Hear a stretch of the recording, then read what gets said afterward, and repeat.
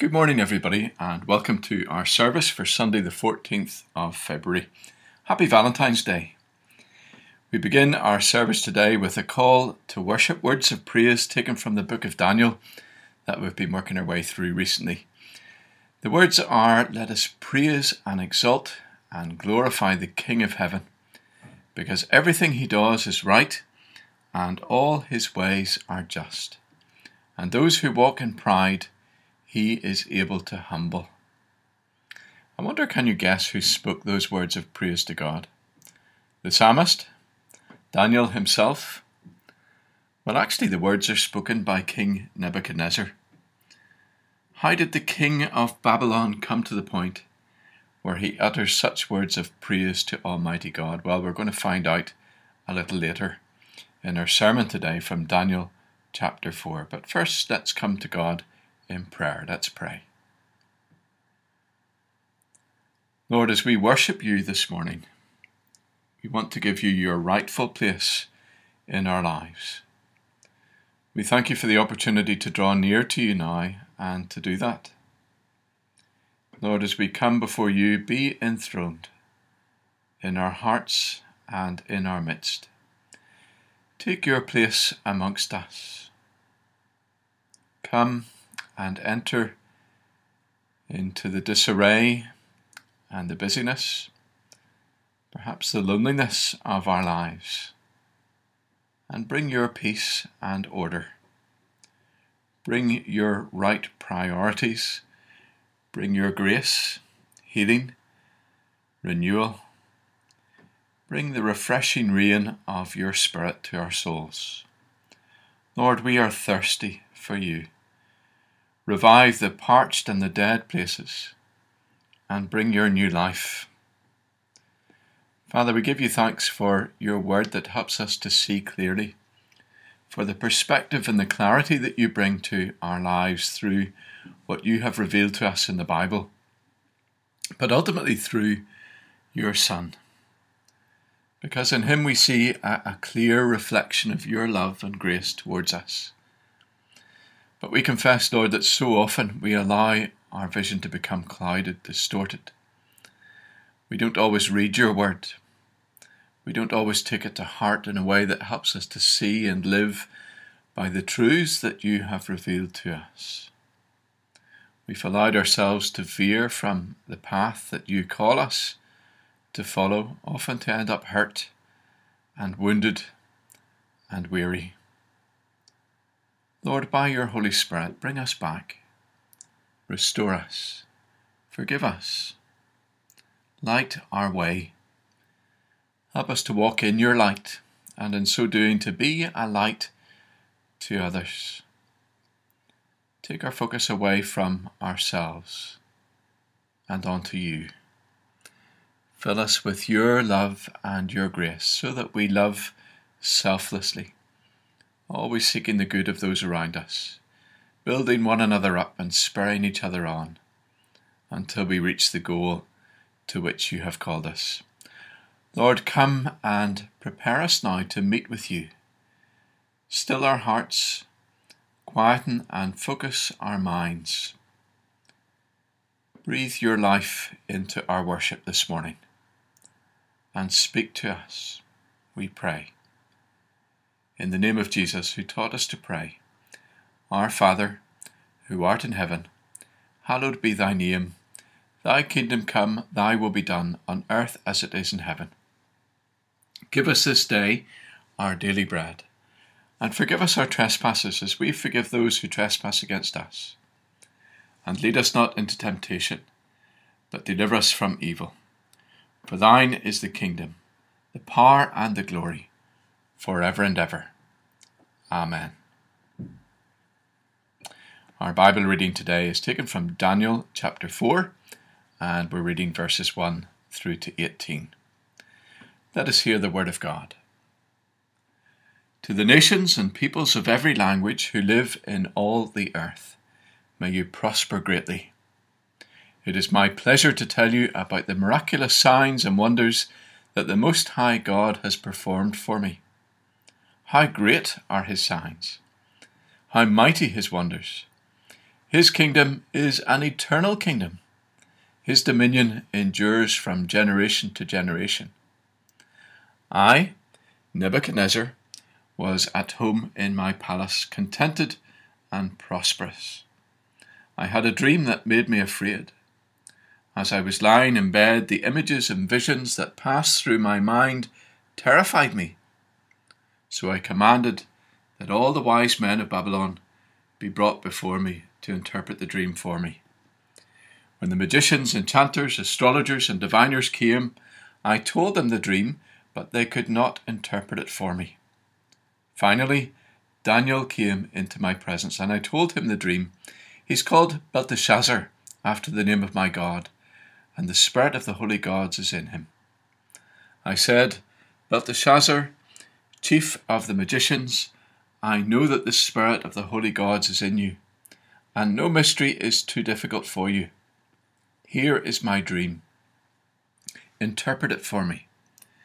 These are the visions I saw while lying in bed. I looked, and there before me stood a tree in the middle of the land. Its height was enormous. The tree grew large and strong, and its top touched the sky. It was visible to the ends of the earth. Its leaves were beautiful, its fruit abundant, and on it was food for all. Under it, the wild animals found shelter, and the birds lived in its branches.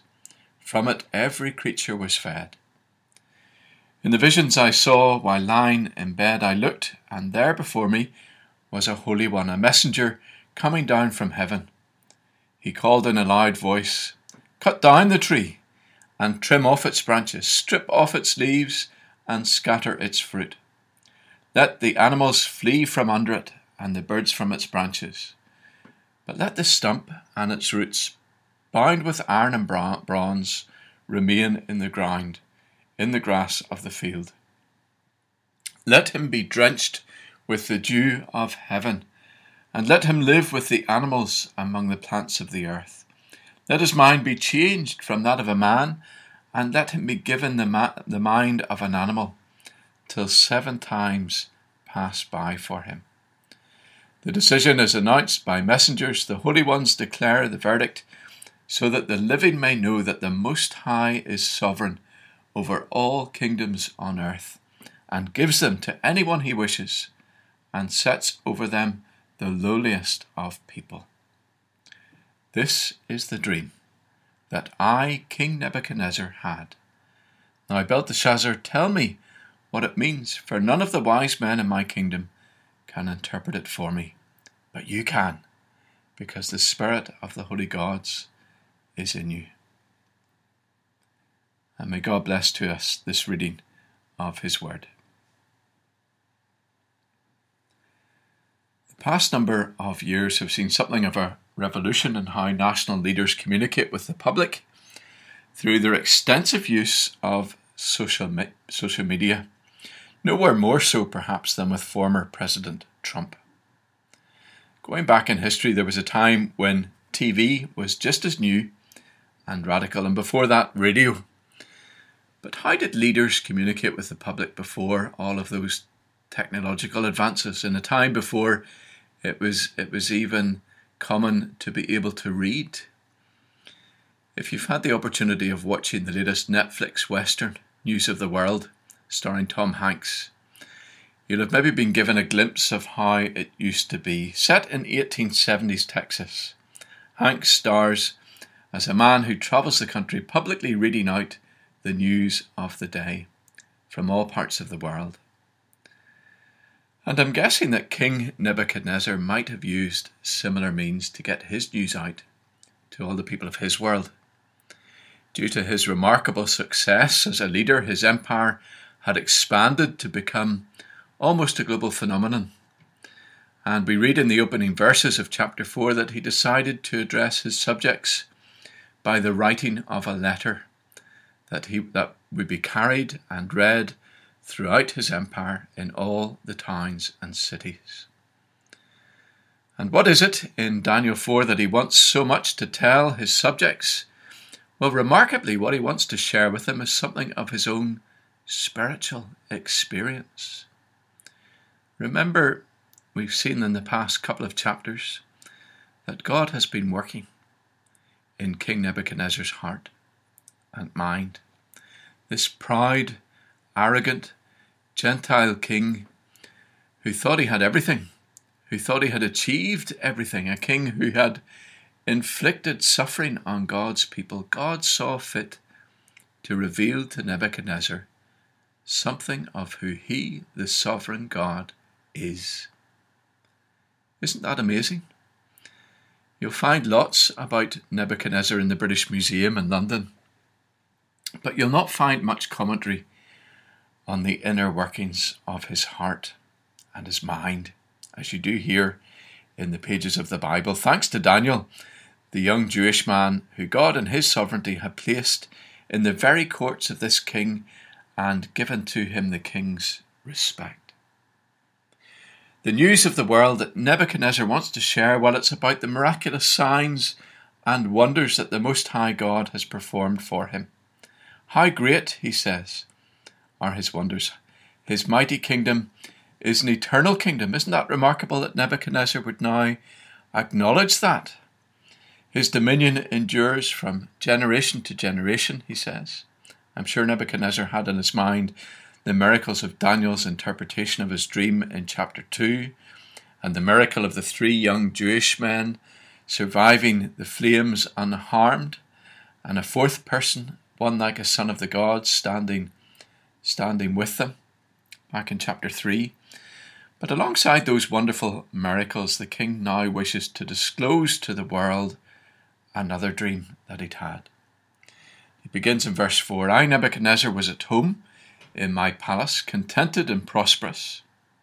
What could possibly go wrong for somebody in that position, you might be thinking. But into a state of contentment and prosperity came the unexpected intrusion of this frightening dream. He looked for somebody to interpret it, but where did he go to? Well, he looked again firstly to his astrologers, the astrologers who weren't able to give him any answers when he'd had that first disturbing dream. It seems that even though Nebuchadnezzar was becoming more mindful of the God of heaven, he still hasn't seen the helpless emptiness of the pagan gods of Babylon. It was only when the astrologers couldn't interpret his dream that he turned once more to Daniel. The second dream, began with a tree whose height was enormous. The tree grew large and strong, and its top touched the sky. It was visible to the ends of the earth. Its leaves were beautiful, its fruit abundant, and on it was food for all. Under it the beasts of the field found shelter, and the birds of the air lived in its branches. From it every creature was fed. That doesn't seem very scary, does it? What made Nebuchadnezzar so frightened by this dream? Well, it doesn't finish there, because in this dream a messenger from heaven commands the tree to be cut down, and the stump and its roots bound with iron and bronze. Not such a nice picture now. And then as the dream goes on, it becomes clear that the tree or its stump represents a person. Let him be drenched with the dew of heaven, and let him live with the animals among the plants of the earth. Let his mind be changed, and let him be given the mind of an animal, till 7 times pass by for him. Nebuchadnezzar was frightened, because not only did he sense that dream was referring to a person, but he knew that this person might just be him. Daniel interpreted the dream.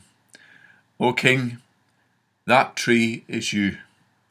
The tree and its branches represent the greatness and dominance of your empire, whose power and influence extends to the ends of the earth. And then the bad news. Daniel says, this is the interpretation, O king. You will be driven away from people and will live with the wild animals. You will eat grass like cattle and be drenched with the dew of heaven. You will live like wild animals until 7 times pass by for you, until you acknowledge that the Most High is sovereign over the kingdoms of men and gives them to anyone he wishes.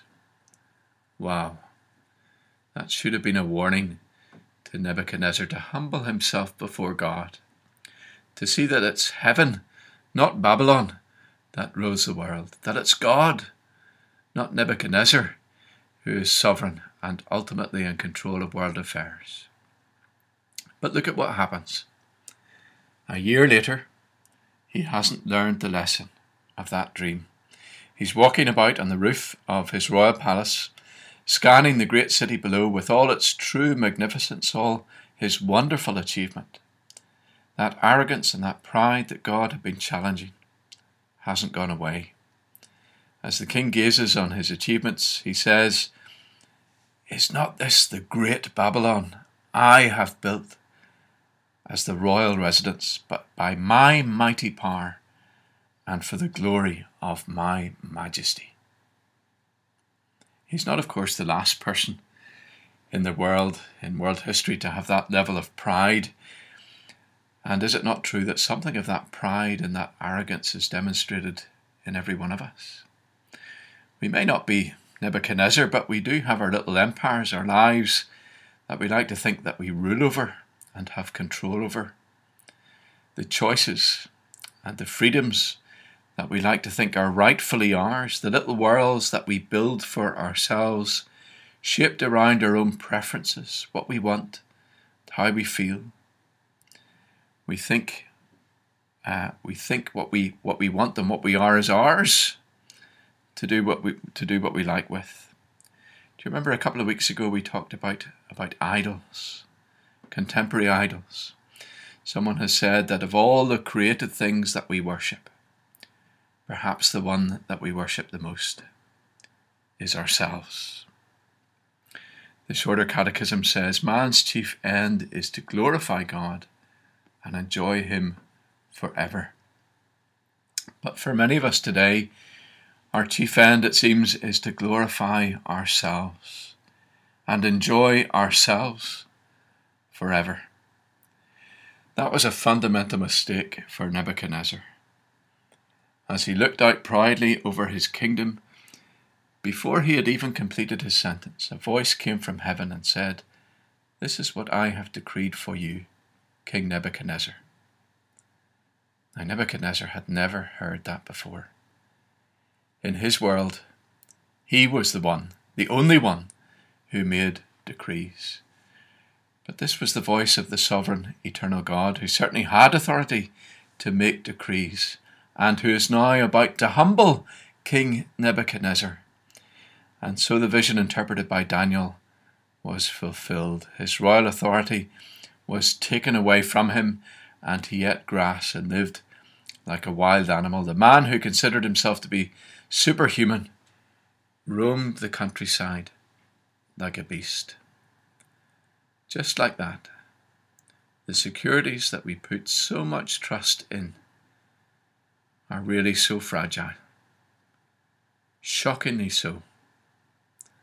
God humbles Nebuchadnezzar for a fixed period of time. We don't know how long, but that little phrase, "until 7 times pass," is indicative of completion. 7 in the Bible indicated completion. What was complete? Well, until the work that God was seeking to accomplish in Nebuchadnezzar was complete. No shorter, no longer. Nebuchadnezzar had something to learn, and it's repeated 3 times in this chapter. The message God's been trying again and again and again to drive home to him, so that his relationship with this man, this king, could become stable and fruitful. And here it is. Here's the message. Here's the lesson. That the Most High is sovereign over the kingdoms of men and gives them to anyone he wishes. Is there a lesson in there for us too at this time? Could this same God be able to humble us, just like he's done to so many before? We need to ask that question, because maybe inside it may just be that we too have become a little bit like Nebuchadnezzar proud and arrogant, self-sufficient. We might not put it quite like that, but maybe we've been living like that, living our lives independently of the God who created us and who sustains us from day to day. Who needs God when you're contented and prosperous, when you've got everything in life? Often it's only when personal tragedy rudely intrudes that we begin to question that view of the universe. Now, that's on an individual level. On a societal level, well, in the last year another intruder has breached our defences as a society and is shaking its foundations. We've grown used in the past lot of years to living ourselves as little lords of our own kingdoms, which we can shape and mould according to consumerist desires and lifestyle choices. That's what's promised by many of the global technology companies. They offer to confer upon us little kingdoms of our own making, where we exercise autocratic rule on what we consume, on what we believe. We've grown to assume a degree of personal autonomy that we were never meant to have. A frenzy of God forgetfulness and getting and spending that sets us on a very unsteady throne like that of Nebuchadnezzar's. But in the past year, COVID-19 and the political responses to it has come like an enemy, an intruder that has entered right into our personal palace, hindering our freedoms, toppling our thrones, bursting our consumerist bubble. For how long, we don't know, but it has certainly challenged, if not broken, the lordship that we had over those little private realms. Now, it would be clearly wrong of me to say that COVID-19 is a punishment sent from God, and wrong to try to say why it happened, because it's brought so much suffering in a way that is completely indiscriminate. But we can, I think, acknowledge that it brings with it an opportunity for our society, for our world, an opportunity to examine ourselves, to take stock of those other lords that we've had besides God, lords that we've perhaps given unchecked sway to. The good news for Nebuchadnezzar was that he learned the lesson that was there to be learned. The lesson he was now so keen to make the news of the world. At the end of his time of madness, or whatever it was, he lifted his eyes to heaven and his sanity was restored. He acknowledges the absolute right of God to rule and to act sovereignly, both in the big events of world history and in the personal details of his individual life. God does what he chooses to do.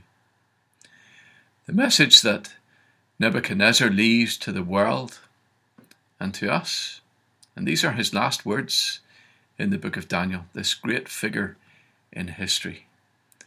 I, Nebuchadnezzar, praise and exalt and glorify the King of heaven, because everything he does is right and all his ways are just.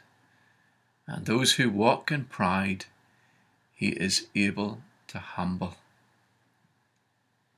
This is a message for us, that we need to see ourselves as we really are, small, guilty sinners, in the sight of a great and mighty God, that before him we need to humble ourselves and acknowledge our total need of the Saviour that he has given to us.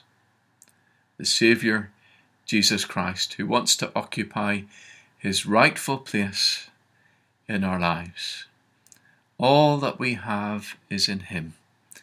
Everything is shaped by him.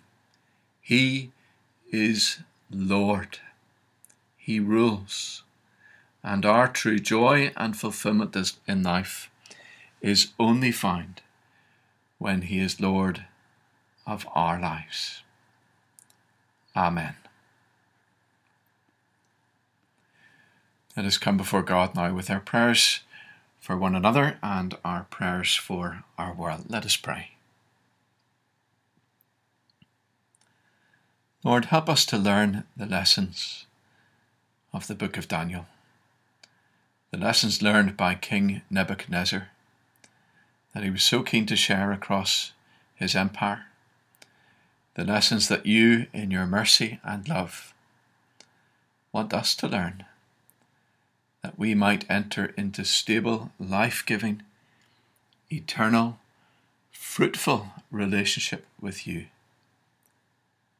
Lord, sometimes it feels like we are that stump, cut down to size, but still preserved and protected and loved by you, that we might be changed and might grow back even stronger and more fruitful than before, with roots that go deeper into your word, drawing upon all the resources of your Spirit. Lord, teach us to be humble before you. Teach us to wholly depend on you. We pray, Lord, for Northern Ireland at this time. We pray that you would guide those in positions of influence and authority, those who bear responsibility. Lord, shield them from the temptations of easy speech and party strife. Sustain them with patience and courage, and enable them to make hope a possibility, that emerging from the COVID crisis we may seek peace and prosperity and opportunity for all. We pray too for the British and Irish governments and European leaders. Help them, Lord, to find an agreed way through the difficulties of this time around Brexit and movement of trade. Guide us, Lord, whatever form the outcome takes in coming months. Lead us to the healing of relationships and to greater mutual respect and trust, which is just as important, if not more important, as easy movement of goods throughout our islands. Lord, grant to all of those who are bereaved faith and courage, that they might have the strength to meet the days to come with steadfastness and patience, not sorrowing as those without hope, but in thankful remembrance of your greatness and in the joyful expectation of eternal life with those that they love. Lord, be with all of those who are anxious, who are weighed down by life's burdens. Come and carry those burdens, we pray. Come and grant your peace of mind and heart. Grant that they might know your love more surely and trust you more deeply, and to realize the presence of your Holy Spirit within to heal and to strengthen and to guide. And Lord, heal those who are sick at this time, those in hospital, those in care homes, or those who are at home recovering or waiting for treatment. Lord, we commend them all into your love and care. In your goodness and your mercy, grant them health of body, soundness of mind, and peace of heart. In Christ's name we pray. Amen. And now may the blessing of God Almighty, Father, Son, and Holy Spirit be upon you and remain with you this day and forevermore. Amen.